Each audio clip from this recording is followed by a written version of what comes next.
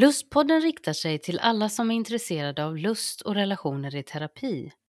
Podden leds av religionshistorikern och teologen Leif Karlsson och Hanna Möllås som är legitimerad barnmorska, legitimerad psykoterapeut och sexolog med flera auktorisationer i sexologi.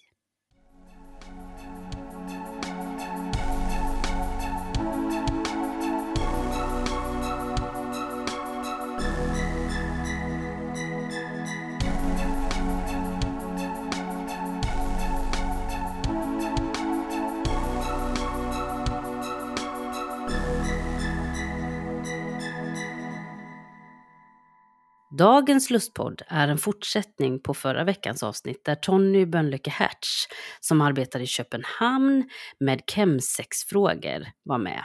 Och idag kommer han fortsätta att berätta om det här spännande arbetet. Du kan gärna lyssna på förra avsnittet först, men det går bra att hoppa rakt in här. Idag kommer han prata om vad det är som man behöver tänka på som terapeut i mötet med personer som beskriver ett chemsexbeteende, men också vad han gör själv för att ta hand om sig själv i arbetet med det här stora lidandet som han möter. But what do you do to help these people? What are your possibilities? Yeah. So I want to go down there and help you because it breaks my heart with all these people who wants to be shame free but are so full of shame. That is the big question, a very good question, because I'm not naive and I'm not a magician. Mm-hmm. So, and I'm a social worker also. I forgot to tell that in the beginning. That's okay. My ground education, and I'm so used to helping people. You come in with a problem, you want a job, I give you a job. Yeah. You want money, I give you money. You know, so I was so used to fixing. Yes. So this was a big learning for me because I cannot fix this. No. So I have to, really be leaning down, leaning back and think I can only help them if they want to be helped. Yeah. And some people have, that in many other things that when people come to stop smoking, it's because the partner have told them. Mm-hmm. You have an issue, you go to the doctor and they fix it for you. Some people are in my office because some people have said to them that they have an issue with drugs. I cannot help those people.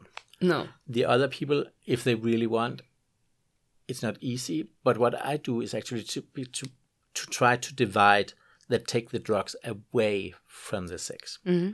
So they kind of have to learn sex from the beginning again. Oh, yeah, that's because it's so much dopamine intake with crystal meth. And if you keep connecting them, if you go to a normal rehab center, they have changed a bit after all this. But in the beginning, they would say, you have to stop doing drugs. Otherwise, we cannot help you. No, that's right. But I think they say that in Sweden. Yeah. I think so too. Yeah. But we don't do that in Denmark anymore. But of course, that's the underlying goal. Yeah. But because this is connected to sex, they would also say, stop having sex. But then my theory is, if I say to you, don't do drugs, don't do sex for 3 months, and then you can start. But you haven't learned to separate it. So true. when you think sex again, you will think drugs. Yeah. So I'm trying to help them to get back to a sex life without drugs, which is a long journey. So we start in the very low end with just, some of them just see some porn, which is not including drugs, because they also start to change what they see. Yeah. Start to think, let them think about when they do sex with themselves.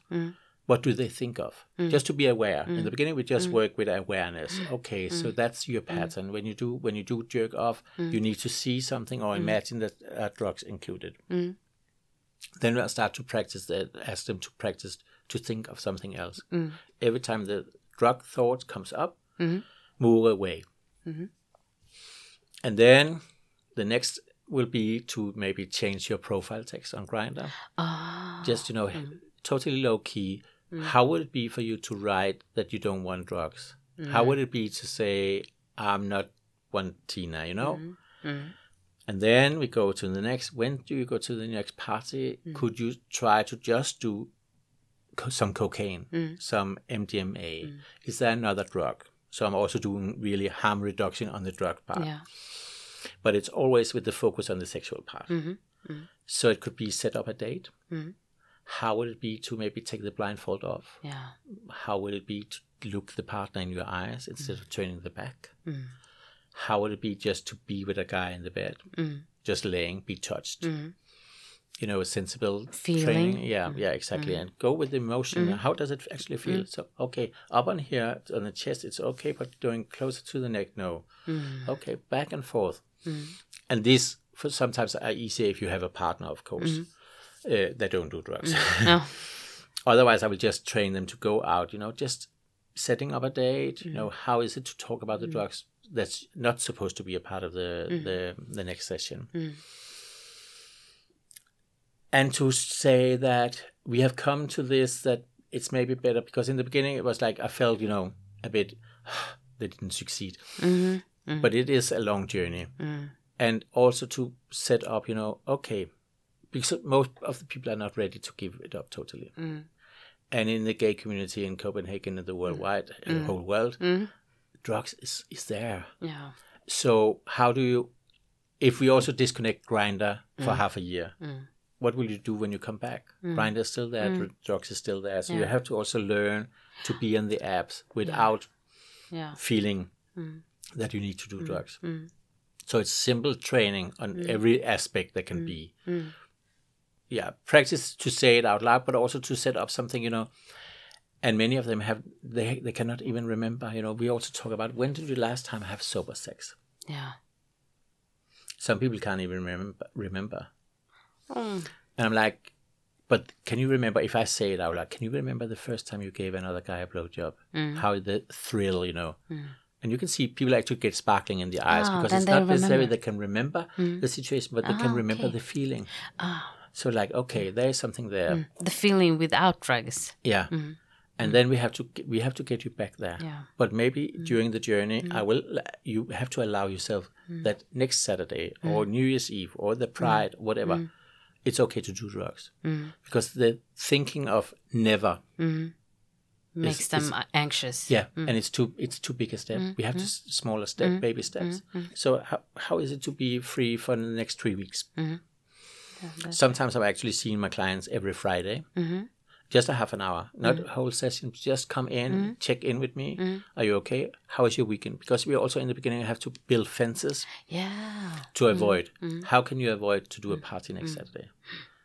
And we also recommend, it's so inappropriate in Sweden.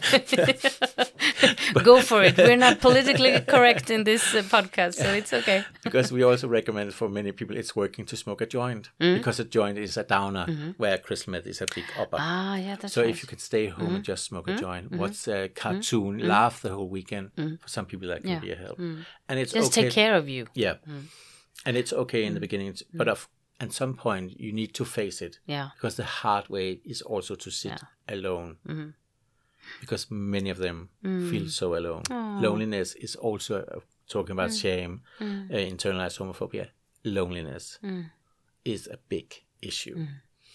So when you sit alone and you cry, the easiest, not the best, but the easiest way out is often just to do drugs. And go out partying, but because then you forget. Yeah. Then you will feel the loneliness next Thursday, and then the Friday is coming, and you can do it again. Yeah.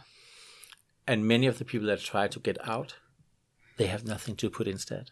No. So if you stop doing drugs, your friends are gone because they still do drugs. And for somehow, you know, it's like also when people don't drink. Many people can relate to this. I think when you are at a party and you see this person coming in and say, no, I just want a glass of water. We all think like, they're destroying the party. You can relate to that, yeah? I have also been like that until now. It's like, no. I mean, of course you can party just in a glass of water, but it takes time. But for many people, it's actually a bit of a downer. So, and if you suddenly leave your friends, you cannot go back and say, I don't do drugs. You're not welcome It's anymore. part of the culture and and the community. Yeah. So if they quit, they feel so lonely. Yeah. And they don't know where to go. And people are not very nice because, you know, Hannah, we like to party together. You were so fun. We had such a good sex. Yes. Come on. It's Saturday. Yeah. Come over. Yeah. So even you trying to say, Tony, no, I'm really trying to quit. Come on, it's just a Saturday. You can do it every Saturday. Oh. I even have a client where he's having sex with a guy that don't do drugs. And he told him that he wanted to quit, and the non-drug user was saying, no, it's just crystal meth. You're only doing it in weekends. I like to have sex with you. Ooh. Because he wants to good sex. So it is really, really hard for many of them to quit. Yeah. So at the moment, the longest run we have had is a straight guy, actually, which I normally don't do as a client. But he have had a couple of years now totally without. He just had a relapse, but not crystal meth. But otherwise, 8-9 months. Wow. And then they have a relapse. But then we're working with not thinking it as a relapse, but then plan it instead, because it's also about taking control. Oh, that's so good. If I'm jumping in, falling in, or use all those frames about it, it's a mistake. And then I can punish myself afterwards, like, okay, you see, you can't do it. No. You're not worth it. You're a bad person, blah, blah, blah. If I instead saying, I love to party at Pride, or every time I go to San Francisco, it's okay to do party, but then take control about it. And then do it with pleasure. Yeah. And stand for it. Take responsibility for it. Exactly. And say, okay, I do this because I want to have good sex. I just had another client. He went to the cruise ship. It's a big gay cruise ship which is full of drugs. And he went there and he was like, he normally don't do drugs. His issue is more the sexual part. And he said to me, I was so fucked up for a week. Yeah. But then I thought, okay, if I do it that 1 week per year, if I go back to that ship, wouldn't it be okay? And maybe we just have to say that, maybe that is okay, because to do nothing the rest of your life is, for many gay people, it's impossible. They don't even dare to look into the future without drugs. Oh, I'm so mind blown about all that you're saying, about your knowledge about this. It's just so amazingly. It's maybe not that structured as you wanted it. No. We're never structured when we talk, you and I. But that, I think, it doesn't have to be structured because you are structured, and it's very easy to feel what you feel for your clients. Yeah, it's very easy. Yeah. I do take my job very seriously. Yeah. But I also, if we talk about me in it, just as job, I feel privileged in a way. Yeah. You know, because this job we have, I mean. There come clients into in my office. They have been like 5 minutes, and they tell me things that they would never even tell their closest friends or their boyfriends or their wives or their husbands. It's such a privilege. Yeah. It is a privilege. Yeah. So I take it very seriously, but it's also not to complain, but it's also rough because some of the stories, and because of the chains, more and more people get addicted to it. They become younger and younger. And for some reason, I mean, I had a guy, he was 65. He started when he was 65. Oh, my. And it's, I can live with that. I mean, he's old enough to make his own choice. But he wanted to quit. He couldn't. But then he just decided, I'm so old. He came out very late. So he just had something, he had to live his life. Yeah. There's a big difference between having him and this young guy, 18, yes, of course, who's already psychotic. Yeah. It's like, there's a long way home. Yeah. So what do you do to take care of yourself? Because I can imagine that this clientele is very heavy, it's very intense, and some of them know your friends. It's a small community. Yeah. How do you do to take care of yourself and just be able to go to work, even if you love it and you know that you're important in their lives? How do you take care of yourself? I want to share a secret. Because there was a certain time where I wasn't that good in it. Because of the mixture, because I'm a part of the community. So all my friends, and a lot of my friends still do drugs. Not the heavy drugs, but just, some cocaine or amphetamine. New Year's Eve. And I can still be in that. I can be in the presence of that without, I'm fine with that. But at certain points, a lot of my friends, I suddenly realized I was working at my workplace, but I was also working when I was off. Because the people that don't see me could not seek me as a client. They could seek me as a friend. Yeah. And so you're working all the time? Yeah, and they were taking kind of advantage of me, but I didn't see it. Because, I want to be the the loved one. I want to do my job good. So they actually, you're a social worker. You want to help everyone. Exactly. And I suddenly realized, that I was sitting, at the end of the table at a dinner party, and people were just questioning me, all these, what do we do with bareback? What do you, all kind of knowledge about HIV and STDs and whatever, drugs. And my husband, he said, did you notice that you were working the whole night again? And I was like, Suddenly I realized, and then there was one particular friend, he did it a lot. And I just wanted to be the good friend. And I thought that, your friendship is equal. So you give me something, I give you something. It have to balance. And I actually thought that I also gained something from it. Yeah. And then my husband again said, you were talking 2 hours. It came to my mind that he didn't ask you once, how are you? Because I could hear on your talk that it was all about him. And then my workplace, because it started to increase with all the cases. And I was like, no. So I had to go to a psychologist actually to have I need actually professional help here with space. And that helped me a lot. Yeah. So I had to look at my own shit and my own shares. And now I have I'm still very happy about my work, but they are good in taking care of me, and I'm good, because it goes all the way around. Yeah. So so we're good in looking at the number. How many do we have of those cases? Yeah. We divide them into, forebyggende preventions. Yeah. Because some people came maybe in at the door and say, I'm doing drugs, blah blah blah, but I only do some MDMA. Then I have a list of the different drugs. We talk about how they affect your body and how can you be high without doing the dangerous drugs. Yeah. Totally different from Sweden. Yeah. I understand. I know a lot of listeners will go, what did he say? But I love this. Say that. Yeah, I think it's so good. So I take some of those. And then I have still some social work cases once in a while. And then I have people that again, quote marks, sexual issues. Because it's if you sit with just 10 per week of those cases, it's too much. So I am in the place now where I'm much better in seeing it. I dare to say it out loud. I cannot take anymore. No. My limit is this full. Is enough. Yeah.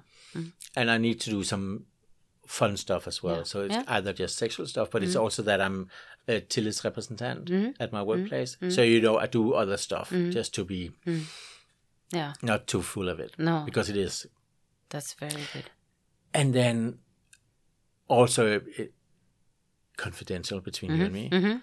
Sometimes the cases are so crazy that we somehow, have to laugh a bit about it. Yeah, I because understand. it's so heavy. Yeah. I mean, as I told you, this person thinks that he's related with Paris Hilton. Yeah. And the way they can talk about it is so convincing. Yeah. That you're like, in the beginning, it was like, not about that, Paris Hilton, but yeah. Because it started very slowly, there was this guy on the street, I saw he was checking me out, or it's a police, because they all have the same, hallucinations. So you also laugh a bit, but you have to mix to be sure. Yeah. And again, because I'm a social worker, I like to fix things. So I need cases once in a while that I can fix in a way. Just say, okay, take the pill, go out, and then everything is good. You have to ask them beforehand. Are you someone I can fix? I understand. Yeah. And with the chemsex cases, I mean, I have to, because of all that, what happened that years ago, I also learned to put my expectations down and actually try not to have expectations on my clients. I mean, it is their work. Yeah. I can just do my best to reflect with them, do the mirror, help them, maybe guide them, walk with them. But they have to do the work. They have to walk themselves. I can just take their hands and they have to do the work. And some of them, luckily, also are very good. But then, in 8 months, and then they will relapse. And then it's like another thing, because when they then relapse, because before they learn to take control, they talk about relapse. And then when they get the first, it's like a series they start. So maybe it's like 1, 2, 3, 4, 5 times before we can, then we start all over again. Okay. And it is a bit starting. But most of the people actually are still learning something from it, because they start to see the imagination that we have such a good sex life when we are high is not true. They start to see the demons on the way back. Was he a nice person, or was he actually a bit, the psychosis is sneaking in? But they are aware of what's going on. And then I'm like, yes, now we can work, because when you can see this, then you're ready to actually move. But it takes time to come to that. So I'm working one hand with the whole mindset, but on the sexual part. And then when they come back and say, yes, I gave another guy, smiling, I gave a guy a blowjob the other day, and it was good. Yeah. In the beginning, they will come back and see, the task was like, it was okay, not really. But when they come and say, smiling, it was good. Then it's like, okay, now there is the opening, because now you can see that sex doesn't need, because it's also, many of them also think that sex has to be 12 hours, a minimum. Yeah. Otherwise, it's not good. But it's also because they start to change what they're doing in the bedroom. Yeah. And some things, when you like to play with bigger things, it takes more preparation, and trust. So you're not building that up in half an hour. No. So it also makes sense that they need longer sessions. Yeah. But you can do longer sessions also without the drugs. But what would you say to someone that says, well, sex will never be as good again without the drugs? Have you heard that before? Oh, yes. What can I say? I've never used drugs. What can I say to talk to someone about that? I would not lie, and I would actually say you're probably right. Yeah. Because if this is very technical, but not technical, it's more physiological. It's in the brain. I normally do it very simple to talk about. If you imagine, if you do it very simple, a cake gives 20 dopamine. Yeah. The brain loves it. It wants more. The brain loves fat and sugar. I know. And it loves sex. It gives 100 dopamine. Yeah. Cocaine gives you 300. Yeah. Crystal meth gives you 1100 dopamine. Okay. So just to, that's the scale. So you have to learn to go from that. It's a lot of cake. It's a lot of cake. And you have to learn to go from 1100 to 100. It can be painful. Yeah. You have to say goodbye. I understand, yeah. So maybe... You have to know what motivates you, that you will gain something else. Yes, then? Exactly. Because as I used the example, can you remember the first blowjob? You were so excited. He came he came maybe to your house, or you did it in a bar, the toilet, and you were chilling, the whole body was shivering. Yeah. That is something different from the 1100 dopamine that you get from the drugs. So you have to learn to scale down in that sense, but it doesn't mean that sex cannot be good, but it will never be the same. You will gain something else. Yeah. And you can learn from, as a new thing, you can actually learn all over again. I do have clients, from back then that they don't do drugs anymore and now have a good sex life. Oh, that's But it takes time. Yeah. That's and then you have nice. to practice. And for some people, maybe they need to take puppets for 2 years after, just to have something. But then you can learn it. But it's a matter of a big will. But it's also a matter of the pressure you feel from the community. Because it's so legalized now in the gay community that we do drugs. We talk it as it is candy. I actually, one time, I did a podcast in Copenhagen. And then we started to talk about abuse. And the technicians for the program, she suddenly stopped the program because we talk about overgreb, abuse, rape. And she stopped, and she was crying out loud. She said, we have to stop. Do you know what you're sitting and talking about? There will be people sitting out there listening to this. And you talk about it as if it was a caramella. Yeah. It was like, but for us, it's such a big part of my work, and I cannot. You cannot be that sensitive about it. You have to talk about it. Yeah. And with my clients, it's so normal, and a lot of them have they got HIV in a setting like that. It's common, or it's well known that some people overdose you on purpose. But it's also going the other way around. Some people have this idea of a rape session. So we agree that it's a rape session. Okay. But then you know, as before, I'm sleeping out because I had too much G, and you're inviting 5-hour guys, and then you are tired and you go home. We don't know what will happen, yeah? No. So it is a big thing, and we do actually see also a race in abuse on many levels, but we also do see rapes. We do see and we do hear stories about that some people, you know, the worst case. I have to say that we're talking about a community in the community, which is small. I understand. The chemsex community is a small community in the gay community. And in that community, the chemsex, in small part of that, are also have done the drugs for so long that they're getting twisted fantasies and want to do it, you know, out in the open. So there are people there are HIV positive. So pretend that they're taking the medication, which they don't. Or pretend they are PrEP, and therefore they can have sex without condom because the purpose is to give it. There are cases from London where we have there was a guy called the Grindr Killer. He killed 5 young boys, overdosed them with G, and then, you know, slaughtered them. We have example from Holland where there was a case where some people were planning they had gangbangs parties. And they were injecting people with crystal meth. But they took the needle from themselves first. And they were HIV positive, and they injected that directly into the veins.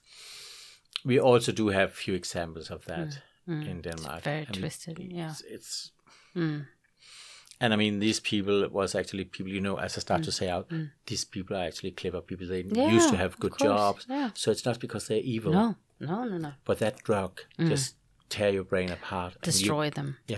And you go into that little part where you are like Hitler or other people like doing crazy things because they are so, you know, obsessed with something. I don't know the actual answer of it, but I just see this as you know, the bad side of the medal, because they start to think that it's good just and they're enjoying themselves, but when a lot of our listeners are therapists themselves. And maybe this is the first time that they've heard about this phenomenon.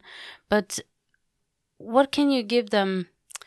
I suppose that it's very good to send people to specialist clinics, but also we know that there are so few, and you're not funded enough.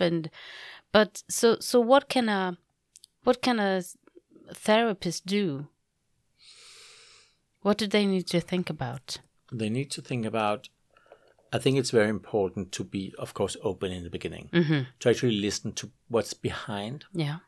So, you know, gay people would not talk about this as a gangbang. We would talk about it as a party. So I said to you, I went to a party Saturday. And you would think that I have been out dancing. So we have to check, what do you mean when you say party? Oh, that's so good. So that's just, you know, a simple thing. And always be prepared that if you ask a question, be prepared for what you will get in return. So true. Because maybe you get the truth.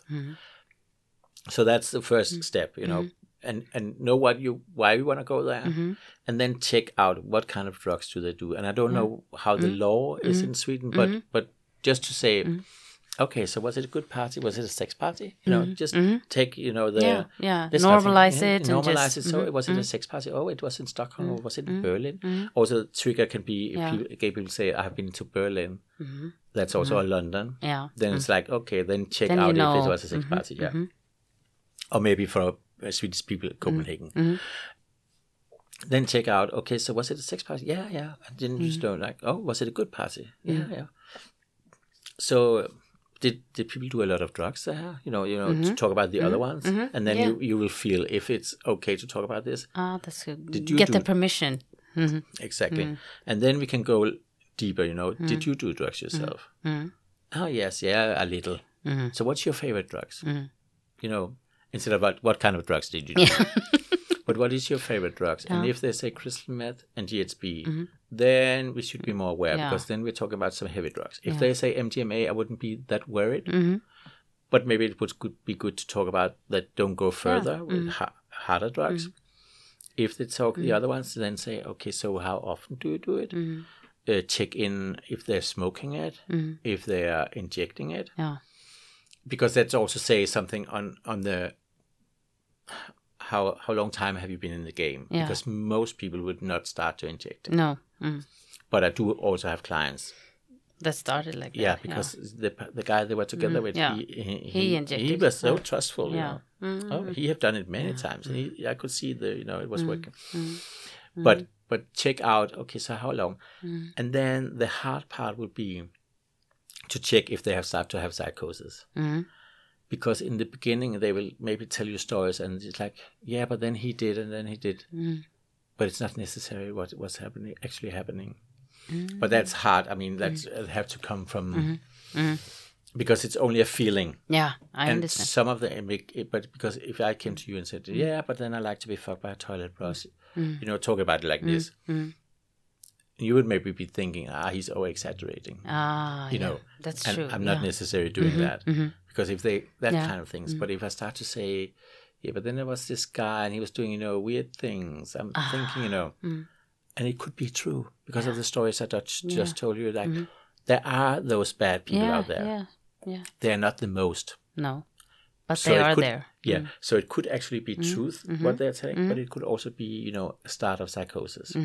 Oh, that's so good to know. Yeah. That's good to talk about. Yeah. And if you're not capable of it, just check it off because it could influence on the rest of what your session is about. But it's good to know that drugs can be an issue for gay people because what if I come and say to you, it's hard for me to get a hard on. You would maybe check, do you have diabetes? Do you have all those kind of things? But if you're not aware that drugs actually can make it not hard, that I need Viagra every weekend, but I forget to tell you that. So maybe just to check it off. So just when you see a gay person, I don't know the statistic in Sweden, but in Amsterdam they did a cohort many years ago actually, but for people that were testing HIV negative, they were asked if they wanted to join a cohort so they could follow them the next 10 years, whatever. And the questionnaire they had to fill out, they were being asked about drug use. Just, do you take the train to work? Do you do drugs? Like that. And 80% of the cohort people were doing drugs. Oh my. Wow. So I'm not saying it's like that in Sweden and Denmark, but it is very normalized to do drugs. So if you have a gay client or trans client as well, because it's also they do a lot of drugs too, just check it up. Just check it. I mean, is it okay? And can we talk about it? And of course, confidentiality. I don't know how they would react in Sweden. But of course, that's an important part. Yeah. To check, is it okay? Can we talk about this? You can be you can trust me in this. Yeah. I want to help you. Yeah. Because it could say something about the relationship. It could say something about how you can work with it. So. Oh, that's so good. It's I think I could sit here talk to you all night about this because it's so interesting and it's so I do understand the intense that you meet with these people and the community and the big issues that are there, but still when you talk it's so hopeful. Yeah. And even if you say that, there's so many relapses and there might be so many problems, but still it's very hopeful to hear you talk about this. And you should be like president of helping people from chemsex to sex where they can enjoy and feel free. And I also think as a therapist, we also have to be, when these kind of cases, just be happy for the blowjob without the drugs. Yes. It's a big step. Yes. Because all you have done in the last 10 years, because you know exactly what to do when you're doing the drugs, because you don't care. So if you are rejecting me, I'm like, you just piss off, I take the next one. Yeah. And I don't care. And we also lower our standards. And it's like, because it's not him. It's not his body. It's what we're doing. Yeah. Yeah. And that's why we wake up with even more shame when we look at the grinder. Yeah. What have I been doing? But Tony, I would really love to just say that this was amazing. And I think that a lot of listeners have heard about this for the first time, maybe, but also you have insight from your own life, but also from all the clients that you meet. And I would like to wish you and pray for that you will have a lot of funding, that you can help a lot of people, and that you also can train other sexologists and therapists that can carry on your work, because your knowledge is very important. Thank you. And I can tell you, it is a part of DAX education, sexual education. Yes, we have chemsex on the agenda. Oh, that's very good. Yeah. And you're teaching. Yes. The best man in the world is teaching the chemsex. I think that's very, very good. Because sexologists need to know about all kind of areas, even the ones that they're not, dealing with in their daily basis work, but they need to know about these things. Yeah. And just to add one more comment, because chemsex is defined because it's a gay man, because David Stewart defined it like that. But we also do see a lot of drug use in the straight community. Yes. GHB is known as a drug rape drug. It's so easy to overdose people and they pass out and you can have sex with them for like 6 hours. They wake up and they know something have happened. They go to the center for rape or, but you cannot trace it. No. After 8 hours, it's out of the body. So you can't even trace it. So you cannot really be sure that it was them. No. So it is something that we have to be aware of. Drugs is everywhere, but there's just something special about the gay community because of the way we are using it. Yeah. And thank you for being so honest about that and talking about this in so openly, and also being so hopeful that it is possible to do something. It is possible. Thank you very much. Thank you for inviting me. Bye. I nästa veckas avsnitt så kommer vi, som så många gånger innan när vi har haft olika gäster som berättar om spännande ämnen, ha ett samtal mellan mig och Leif där vi resonerar vidare kring de här frågorna som har tagits upp. Så i nästa vecka så pratar jag och Leif om chemsex.